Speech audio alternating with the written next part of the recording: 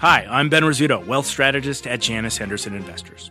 Is a brighter future possible? At Janus Henderson, we think it is. For 90 years, we've worked to help clients achieve superior financial outcomes and fulfill our purpose of investing in a brighter future together.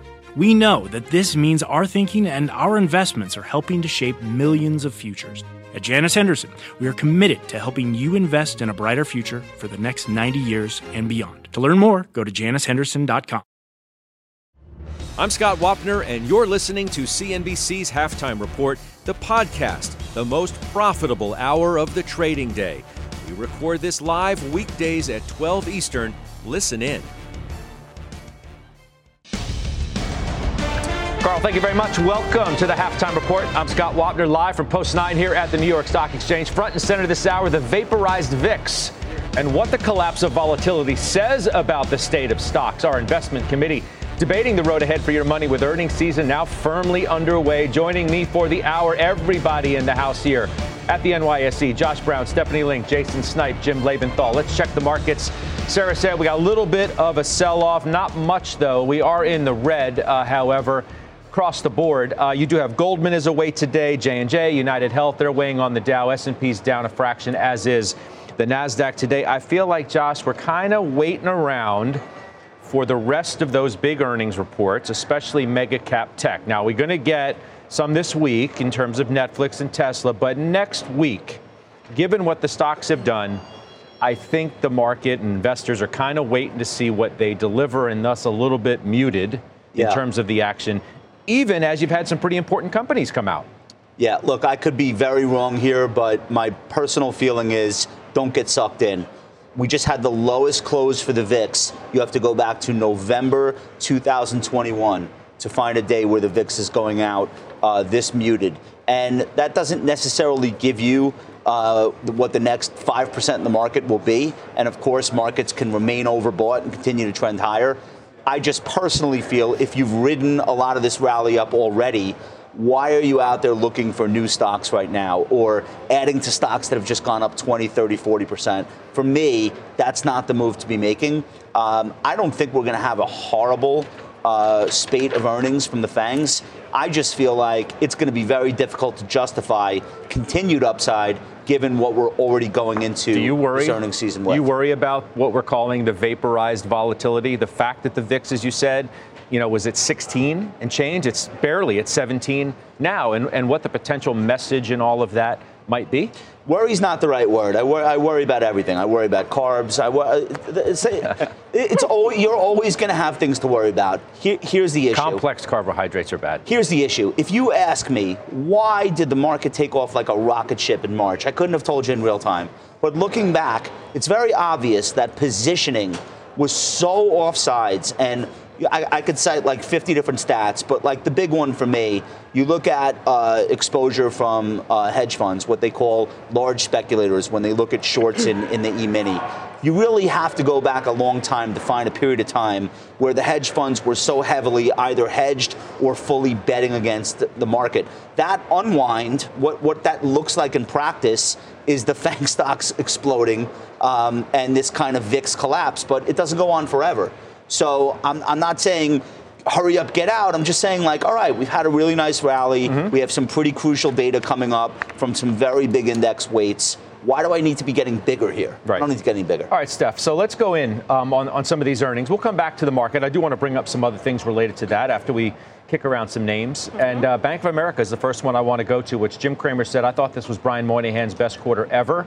You own B of A. You bought more recently when you bought Schwab. Mm-hmm. So, another bank that you can tick off the list that's reported. What's the message here? Stock's not doing all that much. What do you think? Well, the stock has rallied in the last couple of days, right? But I thought the quarter was absolutely fine, very good. The only thing I didn't like was the expenses. The efficiency ratio is a little bit higher because I think of Bank of America as an operating leverage story, right? Costs come down and revenues do better and you get a much better bottom line. Well, you did get that, but It was because the top line was actually much better than expected versus the expense side. But I mean, if you look at debt capital markets, you look at FICC, you look at net interest income, all much better than not only expected, but also versus the peers. When you contrast that to Goldman, that was a hot mess, in my opinion. And I think across the board, FICC was disappointing, debt capital markets disappointing, expenses way disappointing. So that stock should be down. I don't think Bank of America should be down.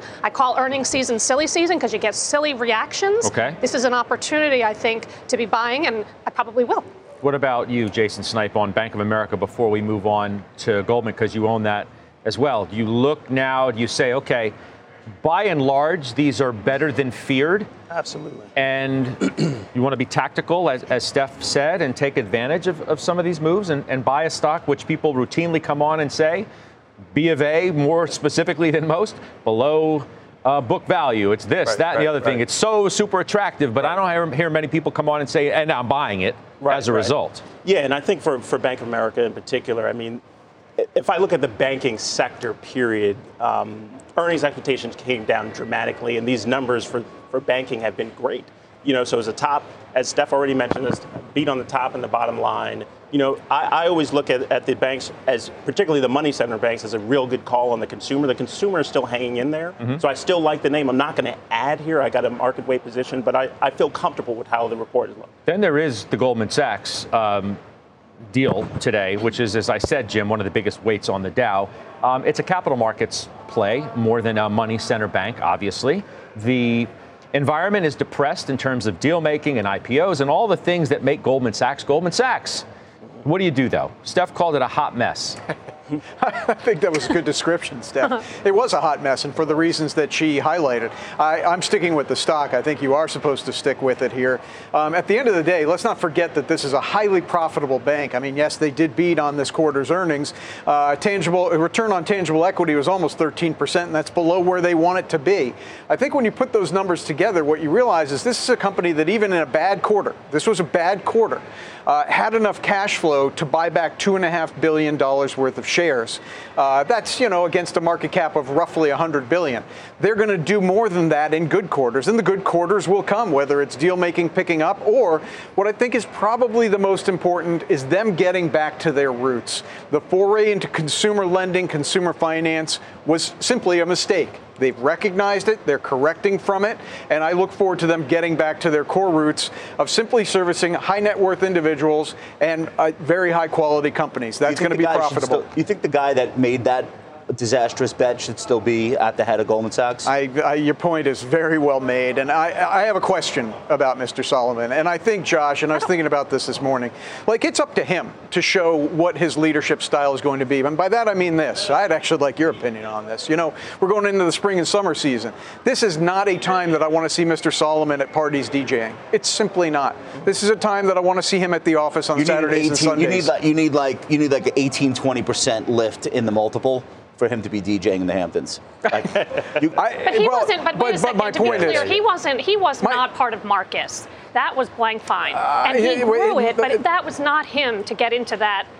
Steph, I get your point, but no, I'm sorry. He did grow it, as you admit, and he was there. He was there when Blank Fine started it. Well, I thought about that too this morning. I will give him credit for having changed course, and that's the most important thing. He's changed course, but he's not blameless for it being there. And what he hasn't done is done what Morgan Stanley has done. That's right. And growing the wealth management business and making acquisitions and getting more diversified and less dependent on the rate curve, right? So, and capital markets. I get you on capital markets. We're probably in the trough.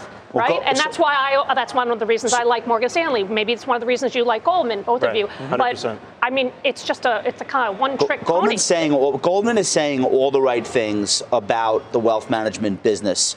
They want to be a serious custodian contender. I mean, they're nowhere now, but they look at that race, and I think they think they have the ability to win it. I've spoken with them. They're serious people, and they have the right message to RIAs. Okay. Good start. They bought a gigantic RIA. Nobody is quite sure what that means. Wait a minute, you're going to be custodian, and then also you're going to do wealth management internally. how appealing is that going to be to an independent RIA vetting your service? So you have maybe a little bit behind the 8 ball there. And then the wild card and the real thing that will move the stock is, do we get IPOs again in the second half of the year? Yeah, capital markets. Do we get, is the parade coming back to town second half this year or early 24? And that's the difference between whether or not the stock finishes the year red or green, but in my opinion. You have made sort of your bet on one general, so to speak, in the banking army, and that's JP Morgan. Yeah. And I would imagine you must be pretty pleased on where you are in that decision-making process, given what JPM delivered last week, which really set the tone for what earnings were going to be for the big banks in general. Yeah, they set the tone, but they're pretty much a step above in most categories. And as is rightfully pointed out all the time, yeah, it's a premium on a lot of different metrics. But like I feel like getting through 2022 and the first quarter of 23 is why that premium is there. And they've done this time and time again. So they may stumble at some point and miss a critical juncture of do we get more aggressive here, do we get less aggressive? But overall, I think that's why you own the stock. It just so happens investors are rewarding you right now for having a management team at a financial company that's being more prudent and more cautious. That may work against me again. If the capital markets business and IPOs and M&A and all that comes back in the second half, there's probably business JP Morgan will not do, and maybe they'll get penalized and the stock will trail. Goldman Sachs will probably explode in that environment. So you really have to just decide, why am I invested in this space? Am I trying to own the leader in a raging bull market, or am I trying to collect a dividend and have reasonable growth? And that's what I've opted for here. Jason Snipe, before I move from the banks, you do own Goldman Sachs. Are you looking to be a seller? I'm not. Stay with her? Yeah, I am staying with her. And I think, to Jimmy's point, to Josh, to everybody's point, it was a messy quarter for sure, right? But asset management was up 24%. And I think to Josh's point, which is really important, if capital markets comes back online at the second half of this year or early 2024, I think that would be an astounding opportunity, and that's why you own GS. All right, so J&J, Steph, which you told me, I don't know, maybe it was yesterday or the day before, that you're looking to buy it. Yeah. Do you have enough of an opportunity today? Despite the earnings, which were good, they raised their guide. I mean, the stock's down almost 3%. Yeah, it's very tempting, and I'm thinking about it. The only reason I wouldn't do it today is because you do have the talc settlement situation coming up. Whether it goes through or not, that's going to come out sometime in May. But don't you know what the worst case scenario is likely to be at this point? Yeah, and if it's $9 billion that they have to spend over 25 years, I think that's very manageable. So that was the point that I was making. So that's known, right? That's the known. Right. So I might take a look. It's down 3% on a very good quarter. As you mentioned, pharmaceuticals were up 4.2%, med tech up 7%, consumer up 7%. Pricing power is sticking in the consumer, but as you know, they are spinning that out. And that's what makes it this kind of an exciting story, because then you're left with some pretty good growth in pharmaceuticals and med tech. So, and at 15 times, I just don't think it's that commanding of a multiple. So I'm watching it, and maybe I'll take some action in the next couple of days. Is healthcare tired? I mean, United Health is a drag. Amgen, I noticed today, was a drag. J&J is a drag. Yeah. Is it a tired trade? I think they rallied in the last month, and so I think the expectations were just a bit ahead. I think United Healthcare is extremely interesting here, but the stock does trade at a premium multiple, right, at 19 times. So if I have J&J at 15 times or I have United at 19 times, they're both great companies. They're both compounders. You want to own them over time and take advantage of the weakness. So, yeah, I'm keeping my eye on it. I own GE Healthcare. That's really the only one I own in healthcare. So I could certainly expand, and I'm looking to do so. Lockheed Martin. Jimmy, you own Raytheon. We could take a look at shares of Lockheed in what's a busy earnings day. Top and bottom beat. They reiterate their full-year guidance. There's a stock. Look at this chart, guys. We'll get to you Lockheed on Martin. defense in a moment, because it was related to your stock summit pick. But what about Lockheed and your Raytheon? I think this is about as simple a call as you can make, whether it's Josh, you in the ETF or in individual stocks. The demand for the products of Lockheed Martin, Northrop Grumman, Raytheon, Boeing Defense is going one direction, up. That's unfortunate for the state of humanity, but that's the truth. It's going up, and it's going up for years, and it's going up geographically across the globe. This is a place to be, and on any pullback you want to add to these sorts of names. Josh? Let's put up the ITA.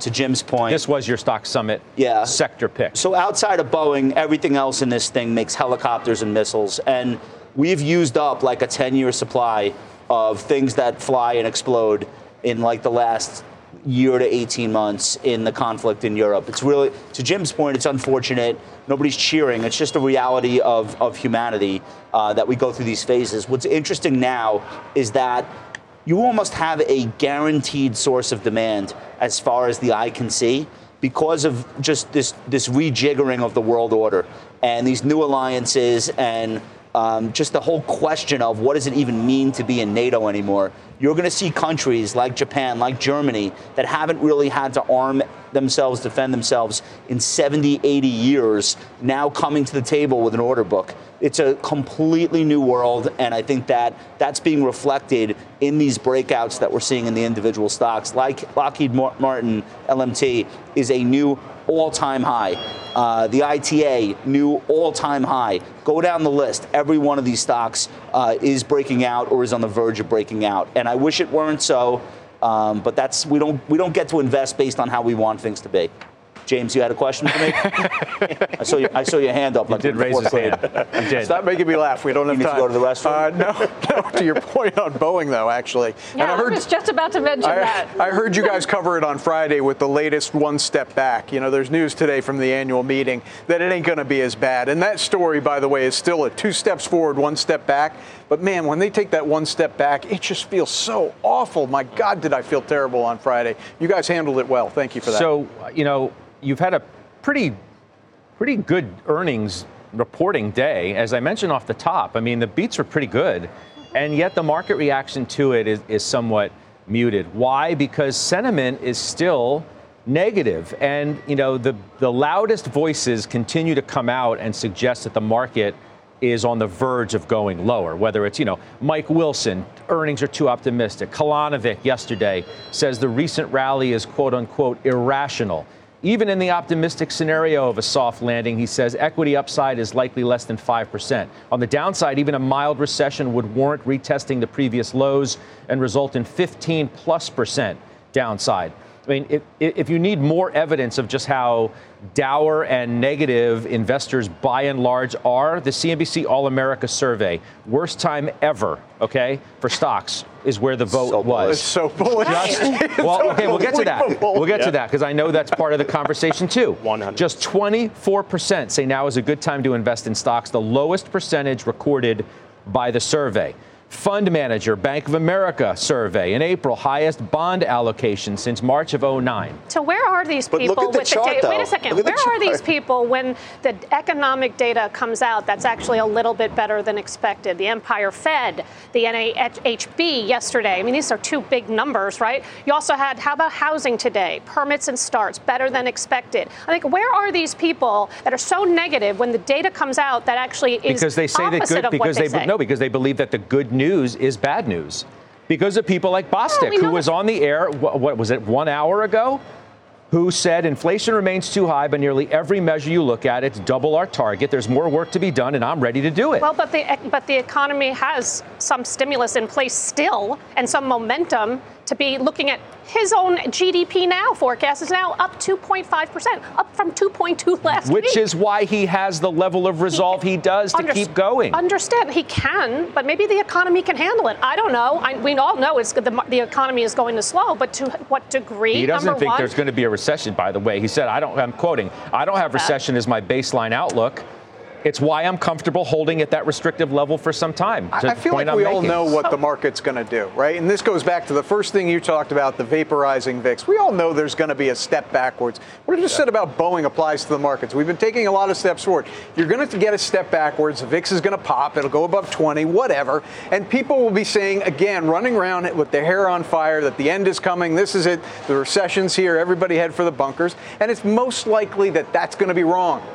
You have to look at what the trend is now. The 200-day moving average on the S&P 500 has gone up as of about a month ago. The fundamentals are improving, which, Stephanie, you're making that point, and I will sing in a harmony with you on that. The fundamentals at company level, you look at earnings, or in the economy, are simply coming in better than expected. What would you say to the people that are saying that there is already underway a credit crunch lack of availability of loans, lack of desire for people taking loans, and that we're not seeing it in the economic data yet. Damn sure not seeing it in the NASDAQ. But like that is the thing that has already been set in motion and historically really doesn't stop until there's a credit event. Well, the banks didn't say anything. It's a very real risk, is what I would say. You can't dismiss what you just said. The biggest, most well-capitalized banks in the world. But you're right. Yes, you absolutely. can't dismiss it, Josh. But I think, and this is emblematic of everything over the last 14 months, it's all on the come. And I'm out of breath talking about, okay, well, the last 14 months, GDP continues to grow, labor market continues to grow. I hear you. It's a real risk. You can't dismiss it. My point is not that there aren't risks. It's that the balance actually favors the bulls here. Jason, whose words are more important for the current state of where we are from a both economic and market standpoint? J.P. Morgan or J.B. Hunt? J.B. Hunt, we're in a challenging freight environment where there is deflationary price pressure for an industry that continues to face inflationary cost pressures. Simply stated, we are in a freight recession. You listen to that more than what J.P. Morgan has to say or not? Well, for me, I mean, it's clear, obviously, the market has run a ton, right? The NASDAQ's up 16%, the S&P's up 8%. As I look at going forward, and the VIX is emblematic of complacency in the market. So there's definitely a leg lower coming. And I think that's what Jimmy just said. But for me, I look at a very strong labor market. We're still at 3.5%. That's going to take some time to figure itself out.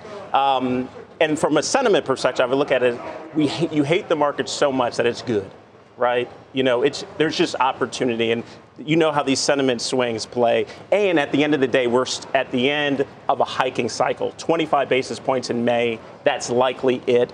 I think there could be some run in the late end of the year. See, so Steph, you go through this whole thing, how, the data's better and earnings are pretty good and things are good, right?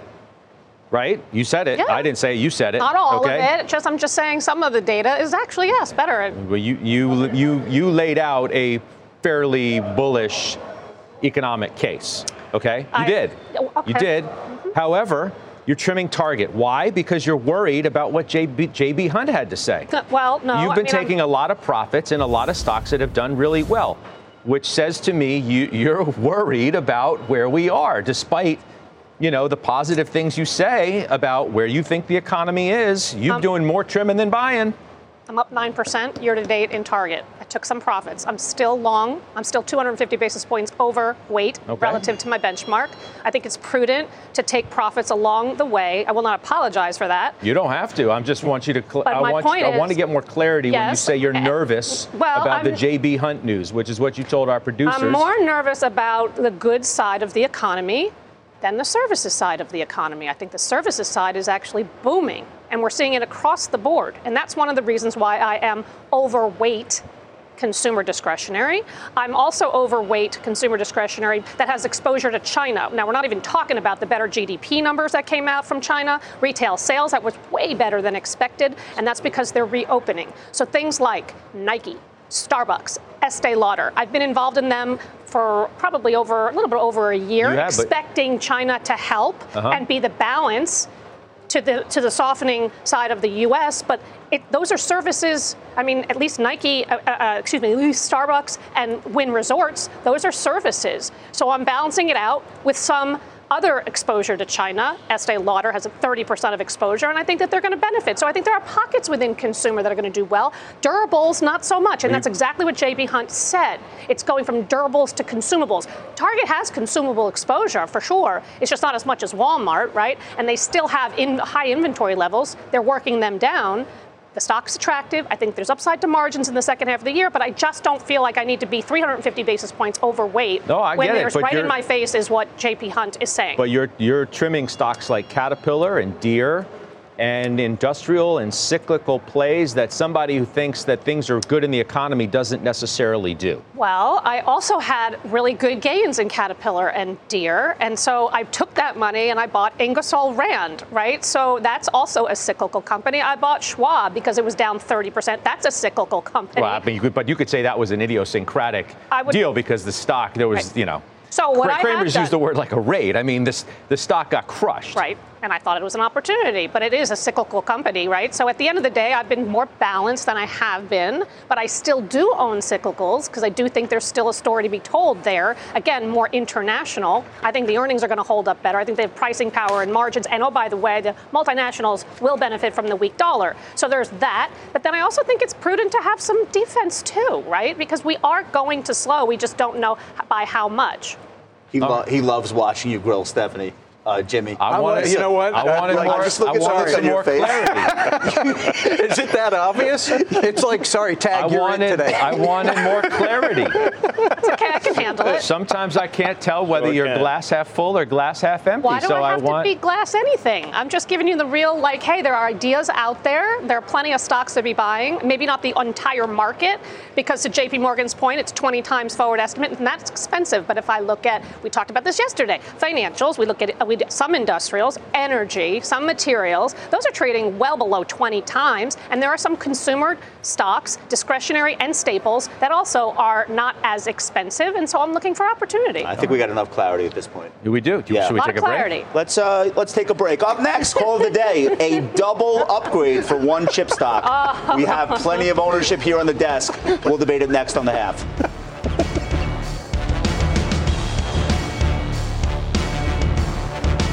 Old Dominion Freight Line was built on keeping promises. With an industry-leading on-time delivery record and low claims rate, we keep promises better than any other LTL freight carrier because we treat every shipment like it's our most important one, which means we do the little things right so that we can keep our promises and you can keep yours too. That's what drives us. To learn how OD can help your business keep its promises, visit odfl.com. Old Dominion, helping the world keep promises. B2B selling is tougher than ever, and we feel your pain. If you're struggling to close deals, consider giving LinkedIn Sales Navigator a shot. This sales intelligence platform helps professionals like you engage high-value customers, drive higher revenue, and increase sales performance. Sales Navigator also guides you in targeting the right buyers, highlights key signals such as job changes or which accounts you should prioritize, and uncovers hidden hot prospects so you can find those buyers that are most likely to convert. Fueled by LinkedIn's 1 billion member platform, Sales Navigator gives you the most up-to-date first-party data, enabling you to unlock conversations with the people that matter. Right now, you can try LinkedIn Sales Navigator and get a 60-day free trial at linkedin.com/halftime report. That is linkedin.com/halftime report for a 60-day free trial. Let LinkedIn Sales Navigator help you sell like a superstar today. Just go to linkedin.com/halftime report and get started. Our call of the day, NVIDIA, a double upgrade to buy at HSBC. The firm says it is, quote, throwing in the towel on the bear case. You can take the call for whatever it's worth. Josh Brown. Yeah. Stocks obviously had an amazing run. Yeah. When you're on the wrong side of that, you throw in the towel eventually, I suppose. You do. But whatever. The call or you lose your job. But, look, the rationale for what they got wrong, I think, is really relevant to this discussion. The analyst was overweighting in his mind the importance of a short-term data center slowdown, which is obvious and the whole world saw coming. But what they were missing was just this incredible surge in interest in AI and all of the orders that are going to come as a result of that. And NVIDIA's 80% market share in that business, nobody else is even in the conversation. So in every era, in every generation, Judge, there's going to be that one stock that just defies the fundamental research and traditional valuation metrics, and it doesn't go on forever, but it could go on for years and years, and NVIDIA is becoming that stock, and it's driving people that aren't in it absolutely nuts, and I totally get that. But the story here is very simple. The analyst is astonished at the pricing power they have for the A100 GPU, which is about $10,000 a chip, and the H100, which they're not even allowed to sell in China, it's so powerful, which is a $20,000 chip. There's nothing else like this on the board right now. There's no other semiconductor company playing the game that NVIDIA is playing. And so for people that feel like, oh my God, there's going to be all these orders for AI, it's the story of the decade, I can't believe I'm not in it. It's not like there are 20 great plays to make here. This just happens to be like the number one play. And I think that's reflected in the run-up that we've seen this year, really since ChatGPT kicked the door down. And it's a chase, and I'm not saying it'll be fundamentally supported forever. But this guy just doubled his price target from 175 to 355 and went from sell to buy. And you don't see that very often, and I think this is the type of situation where you do see it. And it's a tough call if you're not in it. You really you don't know what to do if you're not in it. And it's one of the reasons why I've never sold it, despite the fact that I recognize it's not cheap. You have told people on this program who watch our program, don't buy it. In fact, now it's going up way too much. And I'm in this with like an absurdly low cost basis, like a gangster cost basis.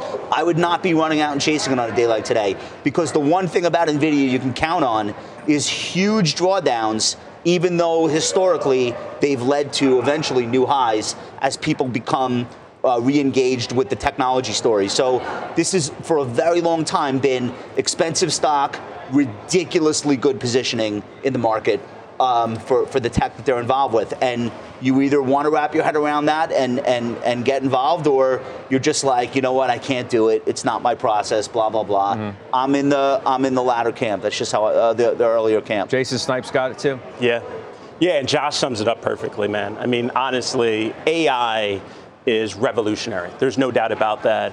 The stock trades at 60 times forward. I mean, this is one of these stocks where the multiple almost doesn't matter, right? I mean, it was down 50% last year. We trimmed a little bit of it last year, but it's up 90% year to date. They're going to continue. Those words are going to live on forever. This is one of those stocks where the multiple almost doesn't matter. One day it will, and who knows when. But in the meantime, it has not mattered recently. Yep. So no, true. It's hard. It is hard. It's not easy to be in this stock. The beta's off the charts, and you could wake up on any given day to a double downgrade. You could have an analyst who's a bull skip neutral and go right to a sell on something like valuation or execution worries or whatever. You could have the stock down 11%. Mm-hmm. You have to decide. Yeah. I either can live with that or I can't live with that. Like it's almost like a behavioral answer. Do I buy Nvidia? More so than a mathematics question. Well, there are a lot of ways to play AI. Within. Tell me what you think the best two are after this. I own Broadcom, and that is one of the best companies, and it trades at 15 times forward estimates. Can I ask you a question, though? Do you think that that's going to get the benefit of the desire of other people to invest in AI? Are they going to re-rate Broadcom? I think they will. Okay. I mean, it's AI, it's cloud, it's data center. AMD? No, AMD just as expensive. AMD what else? is just as expensive. So I'm looking at valuations, and I'm looking at steady. I just want clarity. Go ahead. I want steady earnings. Go ahead. I want all this company did all last year was beat and raise. Mm-hmm. And by the way, the free cash flow was enormous with all of these companies, but they increased their dividend. They increased their buyback. While Nvidia was down 50%, Broadcom was actually up on the year. So, true. So to be honest, I can sleep at night better, and that's my style versus your style. Oh, I agree. All right, I think we got enough clarity on that. Now it's my turn. Coming up, our chart of the day, a big downgrade for one refiner. How the desk is playing it, we'll discuss next. Next on Halftime. Stay tuned. What does it mean to be rich? Is it having more stories to share or time to give?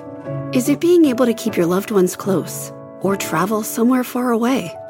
At Edward Jones, we believe the key to being rich is knowing what counts. Your dedicated financial advisor will take a comprehensive approach to your financial strategy to help support what truly matters to you.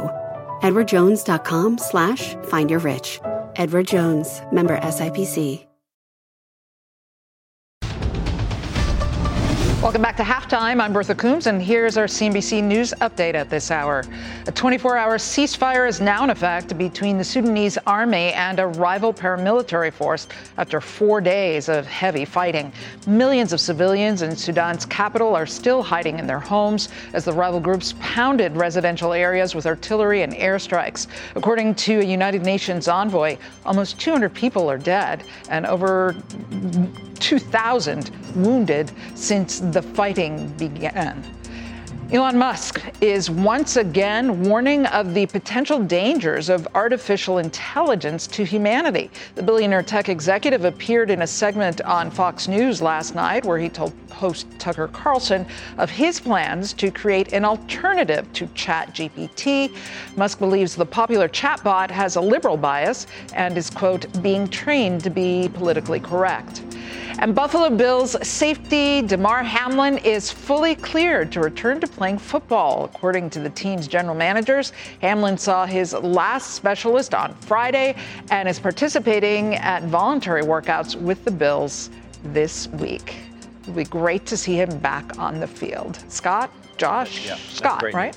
Well, I mean, depends. It depends who you ask, Bertha. I mean, at this point, it doesn't really matter. Thank you, Bertha Coombs. All right, let's get to our chart of the day. It is Valero. The stock's down 9% this month now. We do have a downgrade today for both Valero and Marathon Petroleum. That's the equal weight. It's at Wells. Part of the idea here, Jim, you used to own Marathon, right? You sold it a while ago. Is that this is as good as it gets for refiners in terms of oil was low, right? You buy it low, refine it, you sell it. Now you're buying higher, and the spread is just not as great as it was. What do you make of this call? I think it's the right call. I'm still bullish on energy, Scott, but here's the thing about refiners. This is always a very tricky subsector of energy. There are forces that move the refiners that are not obvious, and it can be things like there's a price differential between California refined products and Gulf Coast refined products, or you can find yourself with an oversupply of diesel and an undersupply of jet fuel. These things go on all the time, and what the takeaway from this is, and this is to the way you phrased the question, you have to get the beautiful entry point to make money in these stocks, or else you just got to hang on for dear life as they go up and down and up and down. But this is not a beautiful entry point for these stocks. These are dangerous if you get in them at the wrong time. So I agree with the call. I don't think there's no setup here that makes me want to get into them. Steph? I've never refiners? I've never owned a refiner. I find them like trading vehicles, and to Jimmy's point, you've got to time it perfectly. So for me, I am overweight energy. Yeah. I do Chevron, Diamondback, yes. SLB. SLB is the one I've actually been most recently adding to. I like the international mix. So 75% of their revenues, it comes from international, and that's just starting to inflect. We've talked about that, versus 25% in North America. They also have great presence with technology, digitization, and they have a goal of getting 25% EBITDA margins over time. And I think with the technology, and why I always focus on that, that gives them pricing power, which helps the margin story. So that's the one they report on Friday. I think it's going to be a good one. And if it sells off on the news for whatever reason, silly season, earnings season, I would be definitely buying more. Jason Snipe, you do have Chevron and the XLE as crude oil is back above $81. Yeah, 100%. So energy was our stock summit pick. Like the sector a lot. I think the supply-demand mismatch is still a story. I look at China, and Steph mentioned this earlier, the GDP numbers from China. Yep. I mean, with them being back online, I think that's very bullish for energy going forward. So I still like the area. I'm in the fully integrated, and like I said, it's been flat thus far, but I think there's upside for the rest of the year. Okay, up next, the world's largest asset manager ditching the traditional 60-40 portfolio. We debate, we discuss, and we do it next.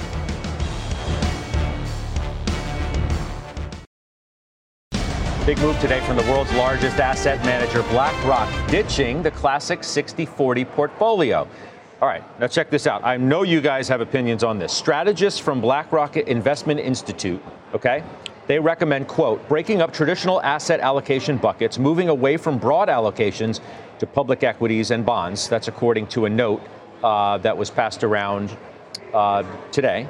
Quote, these old assumptions do not reflect the new regime we're in, one where major central banks are hiking interest rates into recession to try and bring inflation down.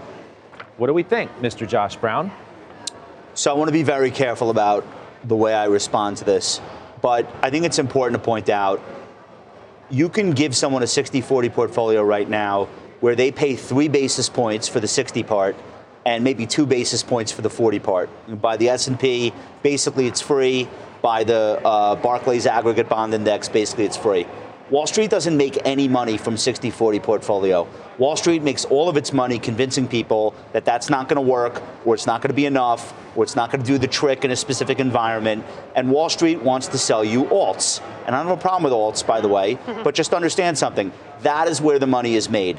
And so you will frequently hear, quote, the death of the 60-40, and then right before or right after, there's a pitch for something that costs 2 and 20, 1 and 10, whatever the case may be. So again, nothing wrong with alts, nothing wrong with not particularly being enamored of the current bond yield or the current S&P multiple. Just understand that there is always a motivation anytime somebody tells you so-and-so is dead, such and such cheap, easily repeatable investment strategy is dead.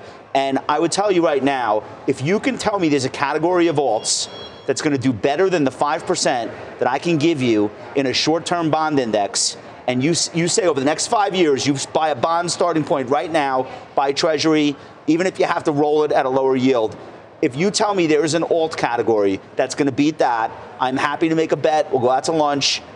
Please don't send me emails. Actually, I shouldn't have done this. But just my point is, the 5% yielding Treasury is the alt at this point. And not only is this not a great call long term, actually the timing of this is terrible. Should have said it last year. Should have said it 2 years ago. Right now, I think it's very compelling that you're getting some kind of return on the bond portion of your portfolio. For 10 years, the only reason to own bonds was stability.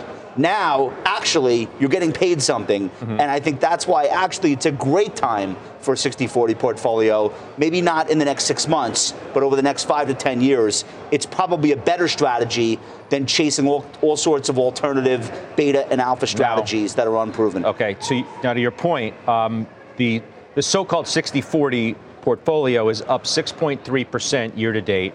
It was, to your point, terrible last year, down 17%. It also is, to your point, over the longer term, up 11% on average between 09 and 21. Now, that obviously was a different environment where money was raining down from the heavens for that entire period of time. Now, Stephanie Link, what's your take? I don't know why they had to make this declaration, to be honest with you. And I just told you why.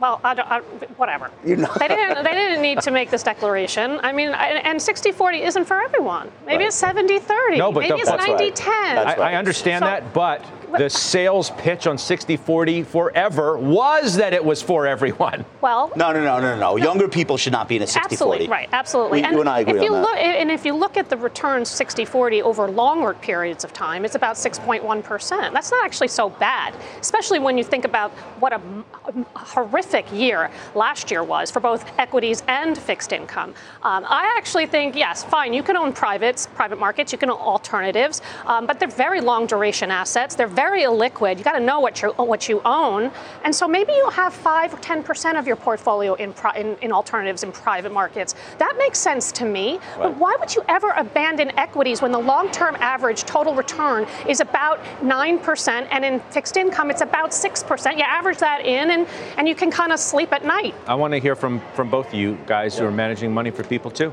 Yeah. Jason Snipe. For me, I mean, when I look at this story, I look at the once-in-a-lifetime event, which we had in COVID, right? So it blows up the fixed income market. And I think Josh made a good point earlier. I mean, it was relatively uninvestable for the last 10 years, right? Now there's yields. This is an income strategy for our clients. So a 60-40 mix is good for our mid to late retirement folks that are looking to stay involved in the equity market, but also buy the index on the aggregate bond indexes, which I think works in a lot of ways. So for me, I don't agree. I don't think that the 60-40 mix is dead. I think it's indicative of what we've just seen. And I also think this is assuming that inflation still runs rampant, and that won't be the case. Jimmy. Scotty, I go back 25 years in this business and obviously more with my family. But what I remember from 1998 was offering people 5% tax-free municipal bonds, investment grade. And people were like, what? I can get 25% in the stock market and you're offering me 5%? Yep. We're back to where yield matters. What BlackRock is talking about, besides what Josh is talking about, which is accurate, is this breakdown that the correlations are going to come together, bonds and stocks are going to go down together. Maybe that's true, but now you can invest in bonds for yield. That is a beautiful thing that I have missed for 15 years. Well, I mean, the FT says, quote, this is also today, we don't see the return of a joint stock bond bull market. So there are maybe there are historical slices of time. and BlackRock is right about this. There are historical slices of time, specific eras, where you had stock and bond correlation in both directions. But normally, over the course of decades, which most people are investing for decades, very few people are watching the show who have 3 years left. So for somebody that's got a time horizon, that's got to get through multiple eras, yeah, you have to accept there are going to be years where stocks and bonds both go down together. Last year was that year. Historically, how likely is that to continue into a second year? Never happened. Historically, how likely is that to happen during a decade? Never happened. So the purpose of 60-40, it's humility. It's saying, I don't know for sure what either of these asset classes are going to do, but one of them is giving me stability in the yield. One of them is giving me the ability to outpace inflation, albeit with higher volatility. It's the blend of the two, the systematic rebalancing. When one is horrible, one is great. Trimming from great, adding to horrible. That's why this works. And again, if you just did the returns of a 60-40 as an active manager or an alt manager, if you just did that for 10 or 15 years, you would be in the Hall of Fame in the investment management business. So few active managers, alternative managers, have ever been able to deliver that. So it had the worst year ever. Now we're going to say it's dead for the future. That would be ahistorical for things to work out that way. Okay. Still ahead. We're gearing up for Netflix in overtime. Your setup is next.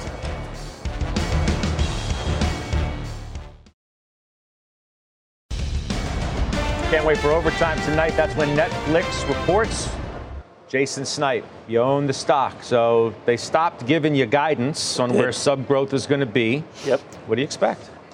So I'm a little nervous about it, but I think it will be solid. I'm focused on the ad-supported tier. I think there might be some growth there. Password sharing is also going to be a big piece. They reduced the content spend, so it's quality over quantity, and I think that's going to be a focus for them going forward, and I hope that shows up in earnings. All right. We'll see what happens for certain. Final trades are next.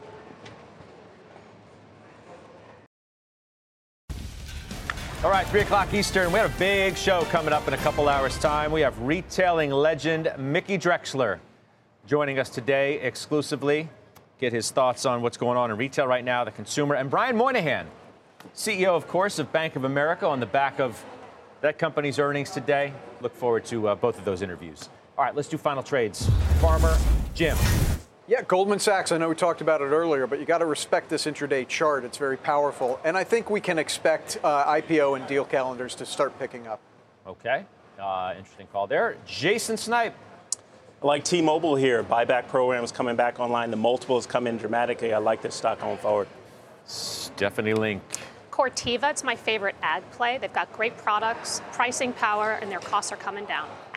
Josh Brown. ITA heading back toward a February 2020 high or resistance level. If she breaks 119, forget about it. All right. Market's trying to make its own move back, it looks like. Dow is only down about 24 points. That does it for us. I'll see you at closing bell. The exchange is now. You've been listening to CNBC's Halftime Report, the podcast. You can always catch us live weekdays at 12 Eastern, only on CNBC. All opinions expressed by the Halftime Report participants are solely their opinions and do not reflect the opinions of CNBC, NBC Universal, their parent company, or affiliates, and may have been previously disseminated by them on television, radio, internet, or another medium.